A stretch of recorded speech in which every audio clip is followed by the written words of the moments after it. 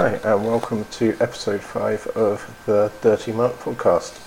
Let's start with the Impact Wrestling news. And first up, AEW and WWE want to sign LAX. I get why AEW want them, because they are having amazing matches at the moment. They had great matches with the Lucha Brothers in Impact, and they had a great match just this week with the Rascals and Laredo Kid. I'll get into that later. But WWE, what the hell would they do with LAX? I mean, all the wrestlers they've had from Impact. They've ruined Joe, they've ruined EC3, they've ruined Bobby Roode, they've ruined Lashley. And what are they going to do? They're just going to be in the mid-card and do nothing. I mean, you've got the Authors of Pain in WWE that they're not doing anything with at the moment. So, next. Ethan Page says that morale in Impact is better than ever. Someone asked him how the morale was in the locker room at Impact, and he said that it was better than ever, that he thinks that people want to wrestle there more than they ever have, which is good to hear, especially when you've got AEW coming up, you've got WWE. So, that's good. He also said that he heard they're getting a new TV deal, which is going to be better than their current one, which is not going to be difficult, and leads on to the next story. Apparently Pursuit has been dropped by AT&T and DirecTV in the US, which is where they broadcast Impact Wrestling. I'm going to refer to what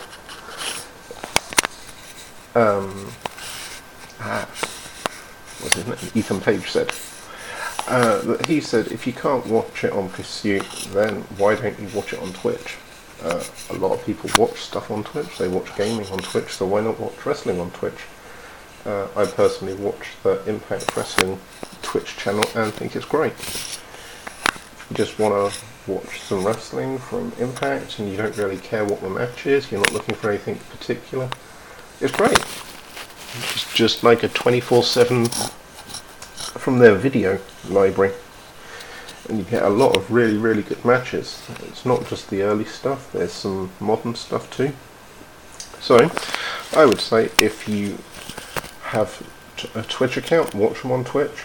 I believe it's twitch.tv/Impact Wrestling. And if you have Twitch Prime, why not give them a free sub? Help support the cause. Now let's get into this week's review of Impact Wrestling. I didn't think it was a terrible show. I didn't think it was a great show. I thought there was a lot wrong with it. It opened up with the North versus the Dinas. It was good to see the North get a win after their horrible booking recently. I think it should have been more of a squash match, given how strong Ethan Page and the Walking Weapon are. It should have been a squash match. I mean, the Dinas are just coming across as the Bushwhackers meets the APA. And Cousin Luke, or Cousin Jake, see, that's how much they come across as the Bushwhackers, Cousin Luke. Cousin Jake should be a singles wrestler. And Cody Dino, fuck off, as far as I'm concerned. Then you had the Taya Valkyrie and Rosemary promo. Oh god. And Taya is just... everything Taya does is horrible. And her gimmick is horrible. And what's she supposed to be? A 30-something college girl? Like, oh my god, this is so awful. I hate having to come here and talk to you. Oh. And then in the ring she's awful as well. Rosemary was pretty good. It wasn't her best work. And it certainly wasn't the level of some of the promos she did for Decay. But it was okay. And then that led into the match of Taya Valkyrie and Rosemary versus Havoc and Su Yung, which was okay. It was alright. Havoc should have been destroying everyone, because that's what she does everywhere else. And I've noticed this and I haven't mentioned it for a while. What the hell happened to the booking of Su Yung? I mean, she went from being almost invincible to being a regular knockout. I mean, you had pretty much everybody in the Knockouts division trying to take the title off of Su Yung and failing miserably. At one point, like, she was holding the title for far too long. And now, one punch and she's rocked. Whereas when she debuted, one punch and she would scream at the person and then hit them back. And also the undead bridesmaids seem to have vanished somewhere. Rosemary was good in the match. Taya was Taya. I thought it was a wasted opportunity that thumbtacks got thrown down and everyone was like, ooh, thumbtacks, and then they didn't get used. And at the end you had James Mitchell coming out, like, telling everyone not to fight each other and not really doing it effectively, which made him look weak, which is really weird for James Mitchell, because normally he is like the guy who is in control of every situation. So seeing him being booked as weak and barely being able to control Havoc and Su Yung just seemed weird. Well, less so for Havoc. And then you had the Ace Austin and TJP promo. And I really like Ace Austin. I've been quite vocal about this, that I like Ace Austin. I think he's a great wrestler. I just think he sucks at promos. And TJP is not a lot better. Although I must admit, I did like TJP's shot at 205 Live when he said he'd been tied up in a basement for the last 3 years.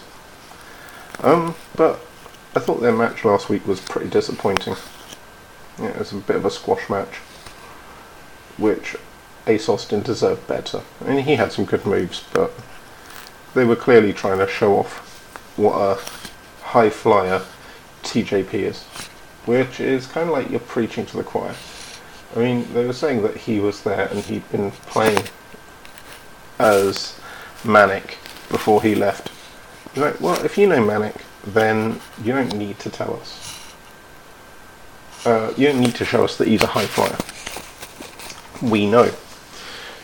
And to everyone else, you can just give him a really good close match with Ace Austin and showcase both of them, rather than shitting on all the work you've done building up Ace Austin and then giving TJP like a showcase. It's stupid. They also need to make TJP come back as Manic. You could even do something along the lines of Finn Balor, where like he can get beaten down and he can't beat the heel, so he has to come out as Manic. That would actually work really well, I think. And then you had Johnny Bravo doing a promo with the referees in the back, and oh god, just make it stop. Just take Johnny Bravo off TV. I mean, use that guy like, I'm not Johnny Impact's little bit. Yeah, you are. You get shown it as it every week. Like, yeah, I'm carrying the X. Show him the X, Johnny. Here's the X. It's stupid. I mean, it's better than if they've got Taya Valkyrie to fill that role, but it's still bad. Then you had Falaba versus Sami Callihan, which was a great match. And they were both really, really good. But you wouldn't really expect anything less from Falaba and Sami Callihan. I'm really glad they're starting to move away from using Fala as comic relief. I mean, he's better than that. A lot better than that. And I think he's been proving it lately. Yeah, and Sami Callihan. And he was good. He was Sami Callihan. He puts on good matches all the time. He's kind of like the singles version of LAX. Like, you can put him in there with anyone, and he puts on a good match. And then you had Sami Callihan versus OVE and Tessa Blanchard, which was, you know what, I didn't like it, despite the fact I've been saying how good they've been doing women's wrestling, intergender wrestling, sorry. I mean, it was good. The booking was wrong, but it was also right. But you have Sami Callihan doing exactly what he would have done to a male wrestler, which is what you want. You know, he was being a dick. The problem is, why do you get Sami Callihan to do it? Sami Callihan's a dick to everyone. He's a dick to all of the faces. I mean, I'm pretty sure he's even been a dick to the Rascals, who, and even LAX give them respect, which is somewhat undeserved, but anyway. However, you don't need to give Sami Callihan heat. I mean, if you could have put Ace Austin in there. That's a guy who is trying his damnedest to come across as a heel and kind of getting there. I mean, like, he's being a bit of a douche, but he's not doing anything really heel worthy. I mean, if you got him to like magic up that cane that he does and smash it over Tessa Blanchard's head, he would have nuclear hot heat. Because no one would expect it from him, because he's just kind of I don't know, he's almost a tweener at the moment. Like, he's not really doing anything really heelish, but the fans like him, so he's kind of a face as well. But then he has a go at TJP, who's a fan favourite. So it's just really confused booking with Ace Austin. He could have done with the heat in the Tessa Blanchard thing. And then you had LAX and Laredo Kid versus the Rascals, which I thought was the match of the night. And this was, you could have put this on a pay-per-view and nobody would have been disappointed. I'm kind of concerned about the health and well-being of Laredo Kid after he fell from the top rope onto the ring apron, and then you didn't see him afterwards. I think he possibly is dead. It was really nice afterwards. You've seen LAX like getting up, and they kind of nodded and applauded to the Rascals. I mean, I've said it for a long time. I don't think the Rascals are a great tag team, but my God, they are trying. I mean, they are fucking putting it out there, and they are having good match after good match. It's weird. It's like, they are good singles wrestlers. Individually, they are great singles wrestlers. But I think Impact are kind of highlighting the problem that the Rascals have, where they're arguing over, well, there's 3 of us, but only 2 of us are in the tag team, and you're kind of like on the outside. And I think it's Wentz is there going like, no, I should be in the matches. And you had this argument afterwards where they were like, well, I got the win, so I should be in the match at Slammiversary. And you're like, oh, no, but we're the tag team. Yeah, but I got the win.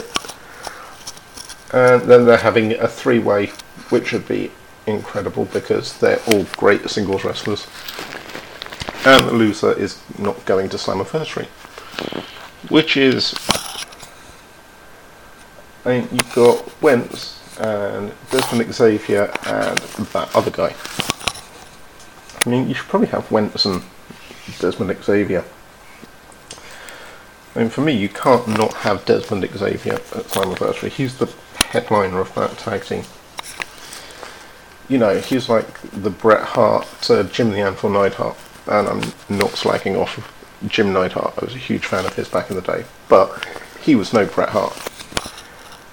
But yeah, this match was great. Good pace, good wrestling, good match. And you follow that up with the bullshit that was Kiera Hogan and Madison Rayne. It was just I mean, I don't buy Kiera Hogan as a heel. I mean, she's whiny. You know, you have her like, oh, we're not a sisterhood, we're all bitches and we're all out to beat each other. Oh, shut up. That is not the action of a heel. A heel does not complain about the way things are. I mean, a heel would go up and punch Madison in the face during her promo. Or attack her. Not just like, oh, you think you're so great. I mean, she's at the same level of heel as Taya Valkyrie. Which, to be honest, you could have, if you want to make Kiera Hogan a heel, you get her to team up with Taya Valkyrie, because they're kind of the same level of heel, and you give her the storyline that they've given to Rosemary. You could still have a feud with Havoc and Rosemary, which is so clearly going to happen, and it's going to be great. You've got two great women's wrestlers that are going to have a feud, and you've got the smaller, more athletic, probably more technical, I would say, Rosemary, who's going to be against Havoc, who's just a bulldozer. So you're going to have great matches there. But you could have the real driving force of it being Kiera Hogan attacking Havoc and Su Yung, and maybe having them go, well, Rosemary, that's your friend, we're going to have a feud with you. And Su Yung being, I've done this, I'm bored, I'm not doing that, you go have it. Still would be better booking than what they're doing right now.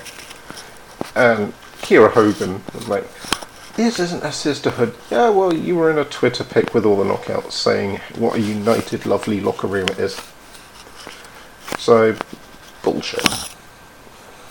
And then it ended on the Cage and Elgin promo, which I thought was just a car crash. And you had Brian Cage come out and I'm going to do this, I'm going to do that, I'm the champion, I don't care if I'm medically cleared. Then you had a doctor come out who Brian Cage flapjacked. Well, that's a heel move. And then you had Michael Elgin come out and attack him from behind, which is kind of a face move. I mean, from behind was not the best, and I don't think they're trying to pull a switcheroo and make Cage a heel and Elgin a face. That would be awful if they did do that. And Brian Cage is going to be a shit heel. I mean, he's got the look for a heel, but I mean, then you're just making the guy that's your Brock Lesnar into Brock Lesnar. We don't need that. No one wants to see full-time Brock Lesnar. You want Brian Cage, who's a badass.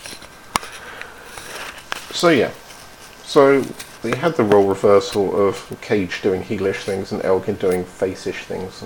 And what's the point? They're not those things. And then you had Elgin doing a bunch of power bombs on Cage, which was good. I liked that. You know, target the back, even though he really only had sciatica, according to Impact. That's fine. Trying to hide the fact he's been wrestling all over Europe. It's all good. But then you had him put through a table, and then you had a bunch of referees standing around him who were throwing up X's. And for a moment I was worried. And then you've seen Michael Elgin cutting a promo, and you're like, no, they've done the fake X thing, haven't they? Which it's like, out of everything in professional wrestling, that's the thing I have the biggest problem with, the fake X's. Because the X is there for a reason. And yeah, I know that the wrestling business doesn't like fans knowing what's happening, and like their little tricks and secrets, but the X is a big thing.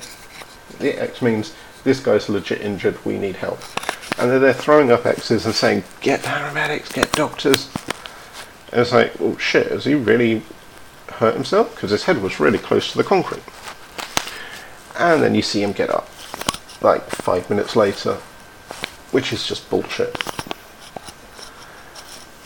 So yeah, I just think it's in poor taste. You get cheap drama, but at the expense of poor taste.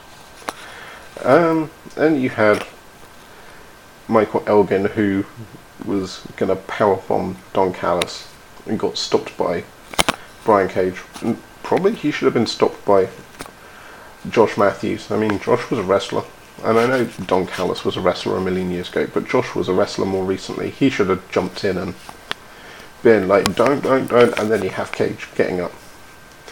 Although, I didn't like how Cage got up either. Because, I mean, you've got durability, and like they can take a beating and keep going.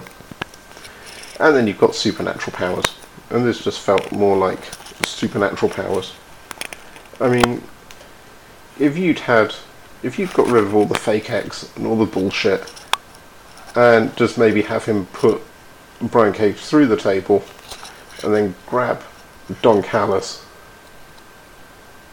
or have Don Callis yell stuff at him, and then he drags Don Callis over the announce table, and Don Callis like, I'm gonna fire you, like he did, and then it's like, you're gonna fire me, and then puts him ready for the Elgin bomb, and then you have Brian Cage grab him and turn him around, and they fight. Would have been better booking, because it's more like him just shrugging off being put through a table, which goes with his machine thing, whereas they were more going towards the he's actually Wolverine thing, which is, I'm so glad they buried that gimmick, and I'm glad that gimmick only lasted a few weeks, because that was just awful. And then they ended the show with Michael Elgin and Brian Cage punching each other, and then just faded that to black, which is never a satisfying ending. I mean, it's like, well, good, there was literally no resolution there. It started out with them fighting, and it finished with them fighting, and no one had the upper hand. Great build for Slammiversary. You're going to need to do something better on the Go Home show. So, that was my review of this week's Impact, and all the Impact news. Thanks for watching and listening, and we'll see you next week. You can contact us on the Dirty Mark on Twitter, or look for the Dirty Mark podcast on Facebook, and we'll see you next week. Bye.